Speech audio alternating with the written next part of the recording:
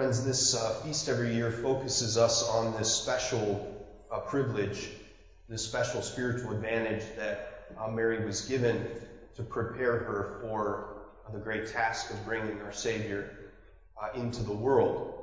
In fact, when the church defined this teaching, it says that Mary was made immune from the disease or the stain of sin. I was thinking that we've become rather accustomed to talk of immunity these days, but that's in fact the language that was used. And so obviously this special privilege was God's prerogative to do this, to prepare a worthy dwelling for his Son. But I wanted to reflect a little bit on what I think is what we might call the biblical logic of this teaching, the kind of parallelism that's at play in Mary kind of undoing the sin of Eve. Starting early in the 2nd century, probably the most common title for Mary in the early church was the New Eve. And there was the sense that her obedience at the Annunciation, which we just heard in the Gospel, undid or reversed the disobedience of Eve in the garden. And I think the biblical logic comes in that Mary, it was fitting that Mary come into the world in the same way that Eve came into the world. So in the biblical story, right, Adam and Eve are born without, or they're created without original sin, right? They are in sync with God, in sync with each other, in sync with themselves, in sync with nature. So they're in right relationship with God. The fall, sin is not entered into the world. That's where Eve stands on the brink of her temptation to eat of the fruit.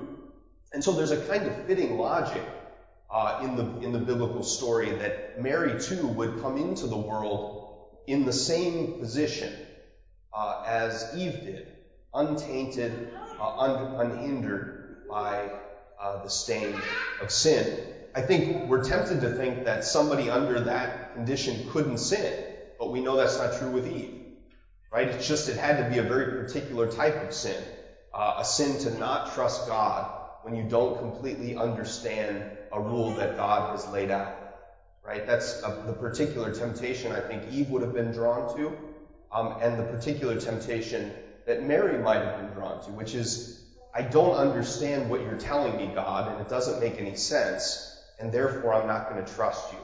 Right? The sin of pride or the sin of disobedience.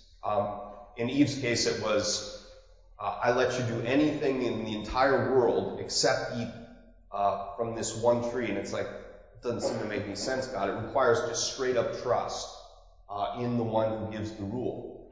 And similarly, Gabriel, as the spokesperson for God, says, Mary, you're going to conceive a son through the non-normal means of having a child. And again, it's like, I don't think that's possible, really. That doesn't seem to be possible, right? It takes straight up trust in the one who delivers.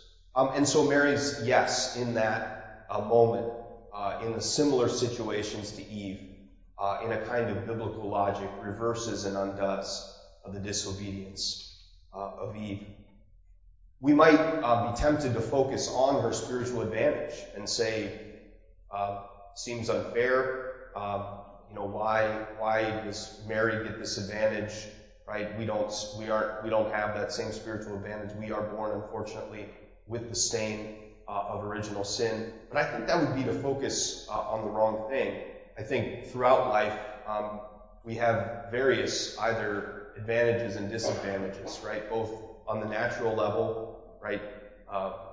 Some are born with great physical gifts and others maybe not. Right? Some are born with incredible intellects, others maybe not. Some are born in incredible life circumstances, others are not. Similar, I think, in the spiritual realm. Like, I feel like for some people, faith is easier. For some people, it comes a little more naturally. For some people, the moral vices aren't as attractive. For some people, they have a clarity of mind to be able to think through the mysteries of God, maybe easier than others. Right? We might say some were born in a devout Catholic family where that faith was cultivated, others not so much. And so no matter what we look at in the order of nature and in the spiritual order, there are all sorts of advantages and disadvantages that we have in our relationship with God and in our relationship with the world. And I don't think they're worth focusing on too much. Right? It's like whatever advantages we have, we take advantage of those. Right? If we focus too much on our advantage, we feel entitled, we feel presumptuous, we feel like we deserve something. I think maybe Eve fell into that a little bit with Adam's help. Like, God, I'm entitled to know why I can't eat from this fruit. Right? So when we feel like we have this advantage, sometimes we can get there. On the other hand, if we focus too much on our disadvantage, we just constantly compare ourselves to where others are at, both in life and in the spiritual life.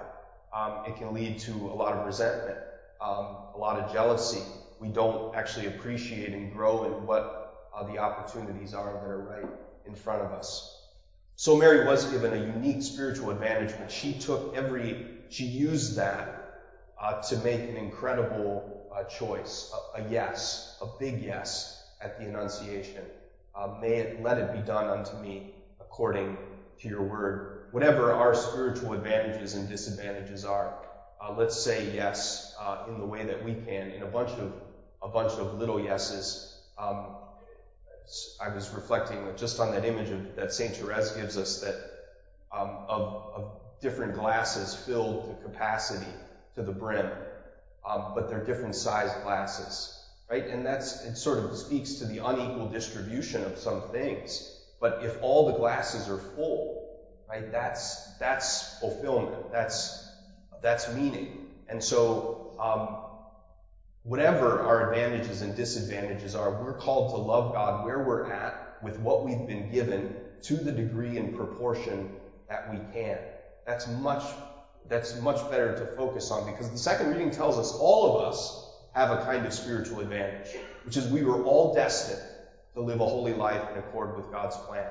All of us were destined by God, chosen by God to live. That's an advantage, a spiritual advantage that God says He promises to fulfill by giving us the grace that we need to have our glass, no matter how big or small it is compared to other glasses, right? That our glass can be absolutely filled with His power and His life. So as we focus on Mary's privilege in a certain way, let's take where our lives are at, advantages, disadvantages, and all, and respond to God's promptings with the same yes that Mary did.